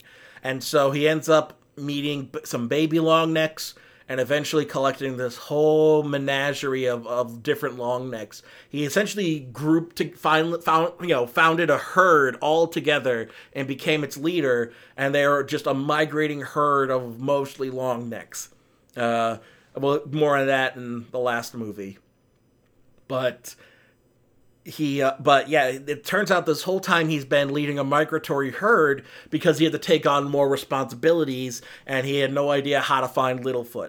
And he never really stopped at no point during their migrations did they ever really stop by the Great Valley. And so he and Littlefoot begin to bond, but the problem is Brawn had essentially adopted his own kid, Shorty, a baby Brachiosaurus, who is very much a bratty little kid who just does not like that Brawn is giving his attention to Littlefoot, especially since Brawn had known Shorty a lot longer. And then Brawn and Littlefoot had just met, and yet Littlefoot's taking all the attention away, and Shorty is ultimately afraid that nobody else will take him. But Also, this is a very bad opportunity that they could have used. This is the perfect opportunity to bring back Allie, and they didn't. Probably to focus more on Braun and Littlefoot meeting his dad. But I'm just saying, this was the perfect opportunity to bring back Allie and bring in that continuity. Anyway, there's a lot. I gotta say, there's a lot more physical humor in this one. There's a lot of like pratfalls and just, I mean, this whole series is that, but this is very much physical humor based, except for this one bit where the crocodile's laying in wait, but before they step on its head, Sarah, Ducky, and Petrie argue about which rock she should jump on, the one that turns out to be the crocodile or an actual rock. And so as they're sitting there debating, eventually the crocodile gets so pissed he just attacks them anyway. It's a cute bit. I dig it. At any rate, as Littlefoot and Shorty are kind of at odds over Braun's attention, and the rest of the kids are hanging out with Pat on their way to try and get back on the way to try to get to this place, and eventually they get the attention of 3 tyrannosaurs, and the climax has Shorty running away from home and Littlefoot convincing him not to because, you know, there's no reason why they can't be brothers because Braun is his adopted father, and Braun is Shorty's adoptive father, but he's also Littlefoot's biological father. That technically makes them brothers, so there's no reason for them to fight. And it's at that point that the other kids arrive and bring 3 sharp teeth with them. And so Pat has to try to fight them off, and that's before Braun realizes Littlefoot's been missing, and he hears the sharp teeth and goes to fight them. And then Grandpa and Grandma Longneck also see them fighting off the sharp teeth and join in. They finally get all, and then as the sharp teeth are finally on the ropes and almost defeated, that's when we find out what's going on. It's a solar eclipse. So a solar eclipse is about to go down, and the Longnecks all gather back up to the crater, this massive crater where like a valley has taken place. And Pat revealed at some point early on that in the mythology of this universe, the first solar eclipse is described as the moon hurling the sun into the earth. And I think one of my big nitpicks with, not to harp too much on Mars Girl's 4-year-old reviews, but she goes on a tangent about how there's no way that the sun could do this, and it feels very nitpicky and kind of missing the point. Because the whole point is that it's not supposed to be taken literally. It's supposed to be a myth. It's supposed to be this legend that the dinosaurs tell themselves and pass on. So, I mean, the dinosaurs could very well believe that the sun actually fell into the earth, but we're meant to take it more. And this whole series has been about this. The way that they use sleep stories for dreams, sky water for rain. They have the story of the lone dinosaur. They're meant to be sort of this primitive proto-civilization. They don't know the science that we do, except for the frickin' alien Gallimimuses. The other dinosaurs have to come up with their own myths and legends and stories and whatnot. And that's all this is. It's not meant to be taken literally as the sun falling into the earth. It probably was just a meteorite, but the Longnecks have this tradition of and this urge to go to this location and save the earth from the solar eclipse, because it's just their instincts. Their instincts are telling them they have to be here, and it's part of their sort of culture. Anyway, yeah, the final, the whole bit with the Longnecks, quote unquote, saving the Earth during the solar eclipse is really neat. I dig it. And then we have a tease for a major shift to the status quo. And they pull back. The status quo is God yet again. Basically, Braun invites Littlefoot to join his herd so that he and them can be together. And his friends give him this really somber, sweet goodbye song. And then Littlefoot says, "Sorry, Dad, staying with my friends. Bye." So yeah, we're not going to mess with Sorry, Dad. Status quo says I got to stay here. Bye. See you in the last movie and the TV series one time. But yeah, overall, I enjoyed The Great Longneck Migration. once again, we're back to the idea that the even ones are the good ones. The even ones are now the good ones after the odd ones were the good ones. But at any rate, yeah.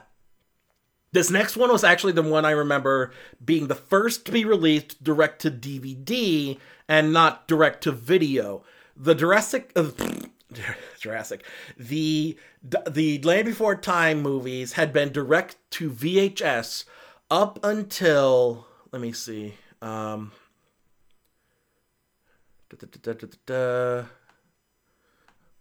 to find what year this came out. 2005.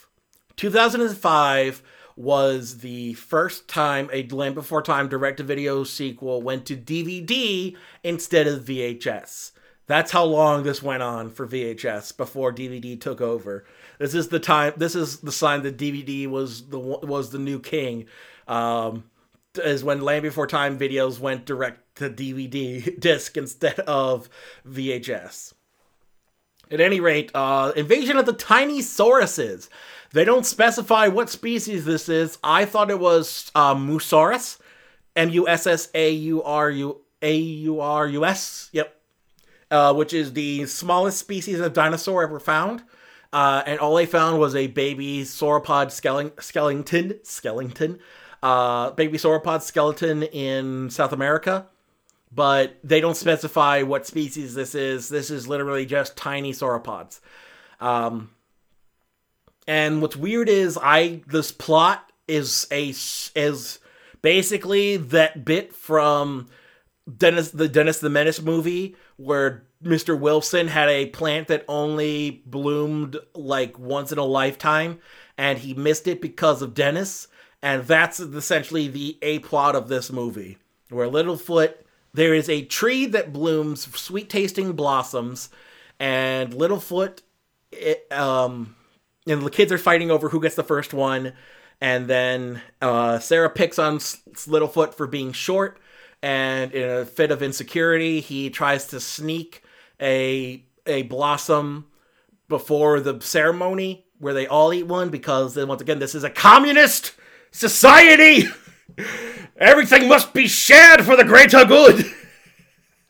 Sorry. So yeah, Littlefoot's insecurity ends up causing every blossom on the tree to fall off. He ruins everybody's chance to eat a sweet blossom because of his own insecurities about being short. And meanwhile, Sarah's dad has been given a nickname, or at least a first name, Topsy, because he meets a pink Triceratops who turns out to be an old girlfriend of his named Tria. And she's played by Cameron Manheim. And so Tria and Topsy are kind of rekindling an old romance as Sarah has to deal with the fact that she's got a new stepmom. Because apparently at some points from the first movie onward, Sarah's actual mom died. We have no idea how or why. I'm guessing probably in the great just disaster as the continents collided at some point. Sarah's mom died in that, because we only see her with her dad in the final shot of the movie. But yeah, and so Littlefoot's insecurities but after Littlefoot knocks all the blossoms off the tree, he sees these tiny sauropods eating the blossoms. And so once everybody sees what happened, Littlefoot passes the blame onto the tiny dinosaurs. And so then it becomes a witch hunt to find these tiny dinosaurs and chase them out of the valley for eating their sweet blossoms. And there's a whole song about creepy crawly dinosaurs. And the adults prove to be about as on par in intelligence as the citizens of Pawnee, Indiana from Parks and Rec, because one of the sauropods chases her own tail thinking it's a tiny dinosaur. A Styracosaurus gets its head stuck in a tree, and they're all complete idiots and buffoons. Meanwhile, Littlefoot has fallen into the nest of these tiny dinosaurs, led by Michael Clarke Duncan, whose daughter is played by Cree Summer. There's our celebrity guest voices for the week. But he befriends these tiny dinosaurs and promises to get them food because he feels bad about passing the blame, and also because they butter him up for saying he's so big. It's like, oh, Littlefoot, you're not so little, you're a big foot. He's just buttering up his ego. Don't take it in a sexual way, you perverts. At any rate, Littlefoot, kind of, as everybody's searching for the tiny dinosaurs, Littlefoot is staying up all night to feed them, and then his friends catch on and eventually figure out find where the dinosaurs live. And Sarah, out of jealousy because she doesn't want her dad to find them because he was going to give the Sweet Blossoms to Tria instead of her, agree to keep them secret. But eventually they miss a night of giving them food, so Cree Summer and another dinosaur sneak up above ground and are spotted by Sarah's dad, and then he leads the witch hunt to stop them. Tria thinks they're cute and does not agree with him, and so that's where they have their real split over, is that he wants to take out the dinosaurs and, chase them out of our valley. He's the resident bigot. And then Tria realizes how hateful he is and wants nothing to do with him. And so they pile rocks. They're planning to pile rocks over the nest of the tiny dinosaurs. Littlefoot finally comes clean, reveals that he knocked all the blossoms out of the tree, and he only passed the blame on the tiny dinosaurs because he was scared. And so everybody hates Littlefoot now, except his grandparents, who understand his plight and realize that he's just a kid, damn it. Kids do stupid things, and it's just everybody's going to be mad at him for a bit. And so they accidentally cover the tiny dinosaur's nest with rocks, and the tiny dinosaurs make their way to the mysterious beyond to try and find a new home, and are chased and encounter raptors and inadvertently bring them back to the Great Valley. And so the climax has to do with everybody, including the tiny dinosaurs, fighting these raptors, and then everybody gets along in the end. And Sarah passes on that her dad is only wanted to chase out the tiny dinosaurs because he wanted Tria to have the first sweet leaf, and he didn't get that opportunity, so he's just channeling his anger into that because he just felt disappointed, and they get back together. So then it all ends with the next ceremony of these sweet blossoms, and everybody gets the chance to eat them. And yeah, this wasn't too bad. There's a lot more CG in this one. The animation is getting way off model. We're talking just the wackiest faces in this entire franchise. These are just like, we're talking like the wackiest kind of animated faces. It is so stretched out and rubbery. It's weird. But overall, I think this was fine. It's not amazing, but it's also way better than the last odd-numbered movie. So I'll give it that much. The next one was where I jumped off. The Great Day of the Flyers was the final Land Before Time movie I actively sought out. And that is at this point that I stopped watching the series. So the premise here is that Petrie's family is about to do this big synchronized event as part of him becoming a big boy pteranodon. It's his bar mitzvah, essentially, and Petrie keeps screwing it up because they were supposed to fly in a synchronized formation, but Petrie keeps screwing it up because he has trouble flying in groups, flying in as part of a formation. He's very good on his own, but he's not great in trying to do the synchronized event. The B plot follows Sarah's dad and Tria having a baby, and then the introduction of, honestly, my least favorite character, even more so than Mo. It's Rob Paulsen doing his Jerry Lewis. We've got a Microraptor, which is interesting. I'll give the series this. As time went on, they tried to introduce as many new dinosaurs as they could. So we've got except for the last one, but like in the Great Log Migration, Supersaurus, Patagoniasaurus, there are Margosaurus as part of the herds, Camarasaurus, all these kinds of things. The sharp teeth switch out from raptors to tyrannosaurs to allosaurs, all that. Eventually, in one of them, I think in this one, we got a Spinosaurus for the sharp tooth. And Guido is a Microraptor, which is a species that was found in China in that massive formation that they that fossil formation that they have, where it has wings on both its front forearms and its legs.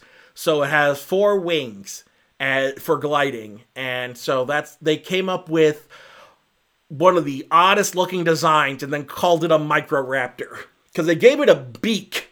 They gave it a freaking beak. This isn't a Microraptor. It's supposed to be a raptor, damn it.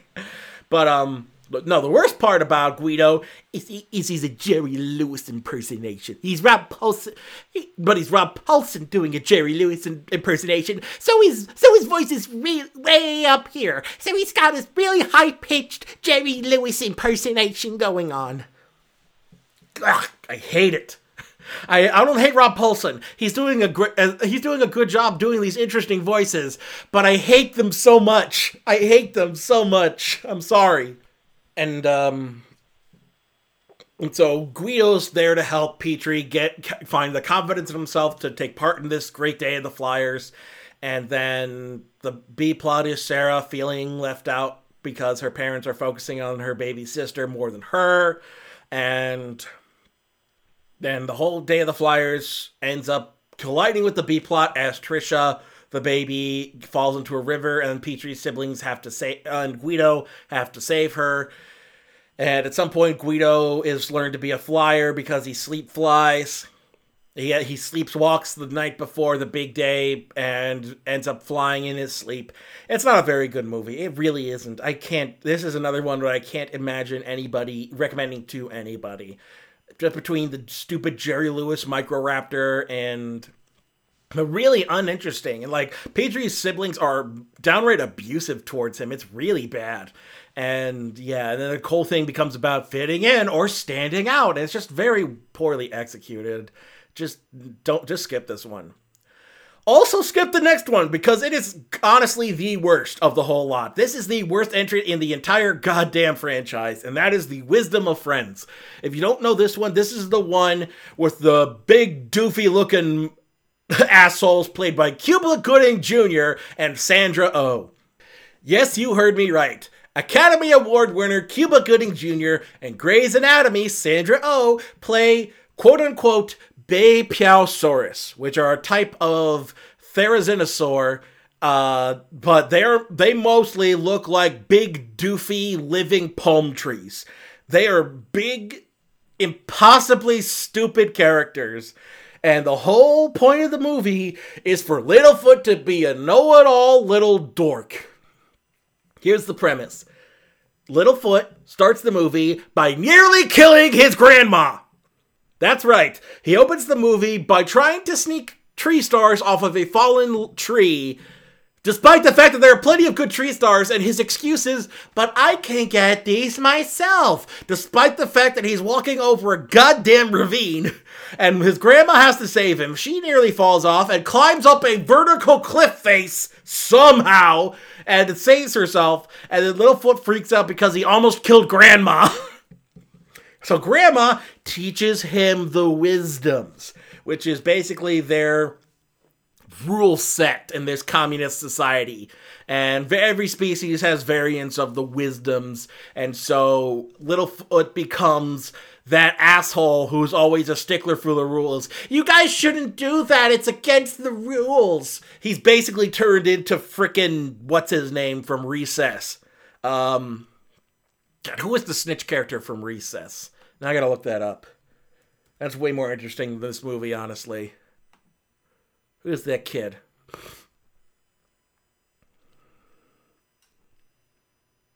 See full cast.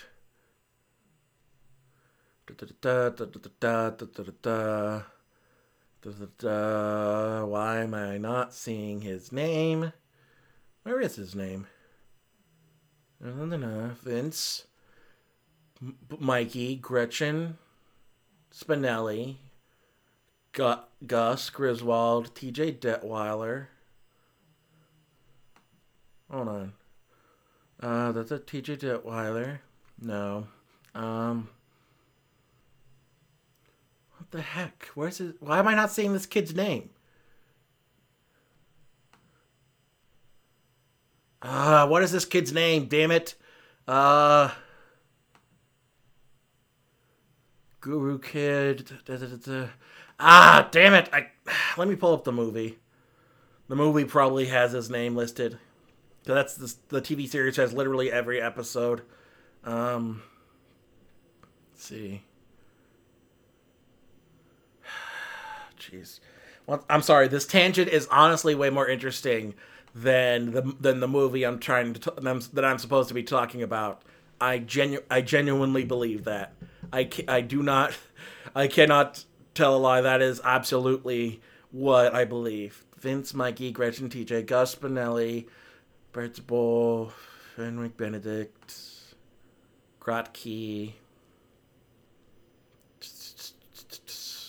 Why can't... Come on, where's this kid's name? Ashley, Technician, Digger... Randall! There it is, damn it. Randall. Anyway, after that tangent, Randall... Littlefoot turns into freaking Randall from Recess, being a stickler for the rules, saying, you kids shouldn't be doing that, it's against the wisdoms. And so he nags he's become the friend nag. He becomes the nag for all of his group of friends. So great. He's the nag. And then after they sing about the wisdoms and how, yes, Littlefoot, we know what the rules are, asshole.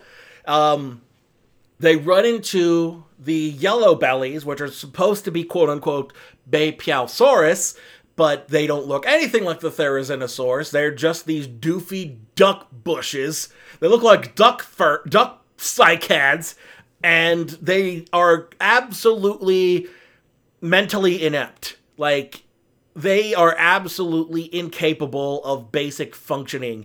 You're surprised that they are able to breathe. They are played so buffoonish.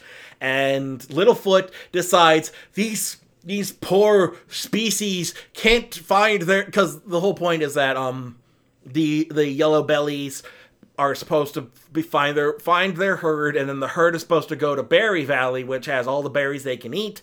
And Littlefoot takes it upon himself to not only lead these yellow bellies to their promised land, he must pass on the wisdoms. He has come down from Mount Sinai and must deliver the wisdoms unto the uncultured masses. God damn it, Littlefoot, you little shit. Nobody cares about the wisdoms. Chill out. You're just feeling guilty because you almost got your grandma killed. Leave everybody alone, damn it. Deal with your trauma in a better way. So yeah, this entire movie is completely pointless. Everything that happens has no reason to happen, and only happens because Littlefoot's an asshole and needs to feel smarter than everybody else. So yeah, screw this movie. Cuba Gooding Jr. and Sandra Oh are wasted. The Yellow Bellies are the worst characters in existence. Littlefoot is an asshole who has to be all smarty pants and drags his friends along because they're not going to let him do this on his own. And then the family has to follow them out into the great beyond, the mysterious beyond. I don't know where great beyond came from. But the family has to follow them into the mysterious beyond again because goddamn Littlefoot couldn't keep himself from being a smarty pants know-it-all. God damn him. So yeah, I am not a fan of this movie, and this is in fact the widely regarded worst of the franchise. So yeah, Wisdom of Friends, destroy a copy if you get a hold of it. It is not worth even remembering it existed. If the only reason to remember it existed is to not make this mistake again. So after this, in 2007, they had a short-lived 26-episode TV series for Cartoon Network that I do remember watching because I started college at this time, and I remember watching it on days when I slept in. And I remember the series being just basically condensed versions of the movies. Not great, but not terrible. The series ended in 2008, has been essentially forgotten, not even getting a full DVD release set or Blu-ray or digital release. There's no collected version of this franchise. And the series just basically lay dormant and forgotten for 8 years until in 2016, after the deaths of both Kenneth Mars and John Ingle, who had voiced Sarah's dad in every entry following the first movie. With both of the staples gone, they finally decided that they needed to hold on to, I guess, the copyright or something. They decided to do a whole new movie called Journey of the Brave. And after 9 years later in terms of the movies, 8 years later for the franchise as a whole, we get a whole new direct-to-video movie. And it's basically a rehash of every single End Before Time story ever. It's just, this time around, we recap the events of movie 10, Littlefoot finding out he has a dad who leads a herd, in order for us to find out that Bronn was leading his herd back to the Great Valley, and apparently he does this like every season, every spring in order to hang out with Littlefoot. He brings his herd to the Great Valley, and Littlefoot learns from a new dinosaur entry, a Nothronychus. Nothronychus, another Therizinosaur, this time played by freaking Damon Wayans Jr. He's one of our first celebrity guest voices this movie, and he is a pain in the ass. He is an annoying character, and I do not like him. He is honestly the worst part of this movie. But this also keeps up the TV show continuity, because in the TV show, Chomper and an Oviraptor introduced named Ruby have joined Littlefoot and his friends as members of the Great Valley. Basically because they need to learn the value of friendship or something. They're on friendship. They're in the friendship exchange program or something. I don't know. They don't really. There is a bit of a thing where Chomper does bring up that there's like a super bad Sharptooth named Redclaw who has a giant red mark from his eyes all the way down to one of his claws, and that never gets solved at all. Like, he barely is I guess they tried to tease a possible series villain, but nothing ever happens with him as far as I know. He's just there. He's just mentioned as a means to get Chomper over to Littlefoot and friends. But so yeah, Chomper and Ruby are playing, and then Littlefoot learns that Bronn didn't make it back with his herd because of a volcano, and he decides he has to go save his dad, and he goes off, and his friends follow suit because they're not going to leave Littlefoot do things on his own, and Littlefoot keeps pushing them to go, go, go. We have to save my dad. We have to save my dad. We have to save my dad. And his friend, he feels his friends are holding him back, and they get into a fight about it. They split up. Petrie becomes the leader of a cult of weird lizards. Littlefoot runs into Reba McEntire as a pteranodon, and don't worry about the Petrie becoming a cult leader. It ultimately amounts to nothing, like most of this movie. And eventually they reconnect. Grandpa Longneck and Sarah's dad, Mr. Threehorn, learned that they've run off, and so they try to go find them. Chomper and Ruby join along, because apparently they had to remind us that they were in this movie. And they eventually rescue Bronn, who has been pinned down by fallen rocks and surrounded by lava. And so, using just magic protagonist powers, the kids save Littlefoot's dad, and they all return to the Great Valley safe and sound. It's basically the equivalent of running the entire movie series into an AI and having it write the script. That is honestly all this movie accomplished. This movie did exactly what Fant4stic did, Fantastic Four 2015. It maintained the copyright holding. That's all it did. And I'm assuming we can expect another Land Before Time movie this decade in order for Universal to hold on to those rights again. So, oh boy. So yeah, that was the franchise. For a break, it's been a while. It's been a long discussion. But for a breakdown of what I thought were the best and the best down to the worst, this ranking is also, along with longer text reviews, are on my Letterboxd. That is Letterboxd with a D. .com. Follow Corn Junkie Pod, and you'll see my list ranking. Number 1, obviously, Don Bluth's original Land Before Time.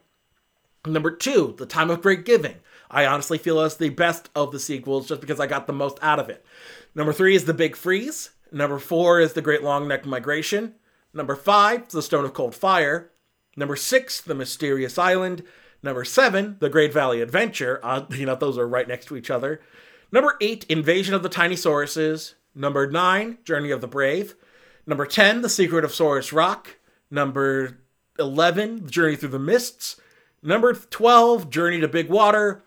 Number 13, The Great Day of the Flyers. And number 14, the worst of them all, The Wisdom of Friends. So I don't know if Universal has any plans to revisit this franchise in the near future. If they do, I'll bring it up. But suffice to say that ultimately stick with the original. But if you're going to watch any of the sequels, I would go do The Great Time of Great Giving, The Big Freeze, The Great Long Neck Migration, The Stone of Cold Fire, and The Mysterious Island. Anything beyond those is a waste of your time, honestly. Great Valley Adventure is boring. Great Valley Adventure, Invasion of the Tiny Sauruses, and Journey of the Brave are boring. Secret of Saurus Rock is 2, and Journey Through the Mists, Journey to Big Water, Great Day of the Flyers, and The Wisdom of Friends are just terrible, terrible kids movie fodder. So those are my thoughts on the Land Before Time franchise. And once again, no trailers to really talk about. Nothing new upcoming, I don't think. Let's take a look at the numbers again. Look at the weekly release schedule. See what's coming out this coming week. This is the week of April 21st being the main DVD release date. Coming out this week is The Curse of the Werewolf from Shout Factory. Ip Man 4, the finale. A Kid from Coney Island. Party Hard, Die Young, whatever that is. Promare from Shout Factory. Oh, we may actually get to see the Queen's Corgi over here in the States. Joy. Something called Why Don't You Just Die from Arrow Video. Huh. So, yeah, a bunch of direct-to-video stuff. No real major releases coming. And then on the 24th, Friday, Apple TV has the Beastie Boys story. I don't know if that's a biodrama or a documentary, but it's going to be exclusively to Apple TV. We've got Breaking for Whales, whatever that is. Extraction over on Netflix. No idea what that's about. That's the new, what's his name? Chris Hemsworth. I told him I love him. Chris Hemsworth is in a movie where he has to extract this kid, and then David Harbour's in it as well. Directed by Sam Hargrave and produced by the Russo brothers. Although the last movie they produced was 21 Bridges, and it wasn't very good, but we'll see. Hargrave is best known as a stunt coordinator for the Hunger Games movies. He also worked on Captain America Civil War and The Accountant. Doesn't look like he's known. This is going to be his first directorial gig, but he's mainly a stunt coordinator and a second unit director. So he's a stunt guy turned filmmaker. The guys behind John Wick proved that that's fine. So that they were able to do that. So yeah, I'm interested to see how this guy does. I mean, if nothing else, I would hope that the stunts are very good, and we'll see about that. So I'll have to check this out this Friday. That's Extraction over on Netflix. And I think that's about it. Something called Witches in the Woods by Self-Distributed. Cool. So yeah, that seems to be it. So we'll check in next week with whatever I can find as we try to deal with this quarantine still. As for this episode, that about does it for this week, which means it is time for the plugs. If you're listening to this podcast, you're most likely listening to us on our homepage at GumbyCatNetworks.com. And if you want to keep up to date on all the new episodes as they come out, you can do so by whitelisting us in your ad blocker, favoriting us on your web browser, and while you're at it, check out all of our other fine programming. We've got Once More with Feeling, Beyond the Cabin in the Woods, The Family Business, all of Donna's stuff over at the Snarkcast. There should be a new episode of Living in the Stacks out this month. I'm leading the discussion on a friend of mine's book called Champagne Brunch of the Insectivores, I believe. Yes, Champagne Brunch of the Insectivores. That should be out hopefully next week. And we've also got a new episode of Dungeons and Dragon Types out this week. I believe this is the one where the eggs hatch. We've been backlogging episodes, so it's been a while since whatever happened in that episode was played out. But check out the new episode this Wednesday. And if you yourself are a podcaster and would love to join our fledgling little network, send us an email at gumbyketnetworks@gmail.com, and we'll see if you're a good fit. If you want to find us on any other of your podcast providers, we're on Apple Podcasts, Google Play, iHeartMedia, Spreaker, Stitcher, Spotify, and if we're not on your podcast provider, let me know, and I'll try to add us there. Leave a 5-star rating and review. Let people know that you like the show and that they should check it out as well. You can also find us on social media, facebook.com/popcornjunkie, Twitter @cornjunkiepod, Instagram @popcornjunkiepodcast. Letterboxd has been where I'm most active recently. That's where you'll get an idea of what's going into the week's episode as I review things throughout the week. I need to catch up on Stardust. I'm Popcorn Junkie there. And then if you want to help out the podcast, you can do so by donating to our Patreon campaign. There's still all 10 episodes of the Make a Better Movie and Munch Along series that I tried out. And if you want to help suggest things for me to review, or even just suggest content for me to make, if you have any idea of something I could do for this podcast, donate as little as $1 a month. And to the Patreon campaign, patreon.com/popcornjunkie, and you can help make this show better. One little bit at a time. Every little bit helps, and if nothing else, if during this time, I understand. If you have your own thoughts, I would love to hear them on anything that I covered. What are your thoughts on the direct-to-video sequels to Land Before Time? Or anything, if you have any thoughts on anything I covered during this week's episode, talk to me on social media, or send me a message at popcornjunkiepodcast@gmail.com, and I'll get back to you privately, or if you want me to address it on the mic, just let me know. That is it for this week's episode. Until next time, I'm John Bailey, and I'm losing my damn voice. My voice can't take it anymore. I'm gonna take a break.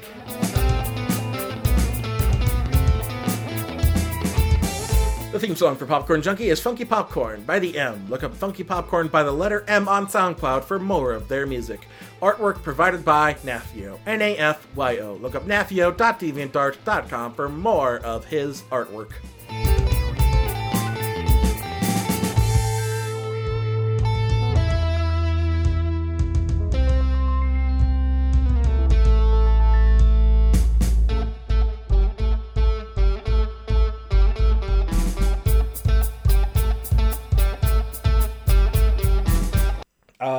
So Pat tells this story because it's not supposed to be taken literally. It's supposed to just be a story.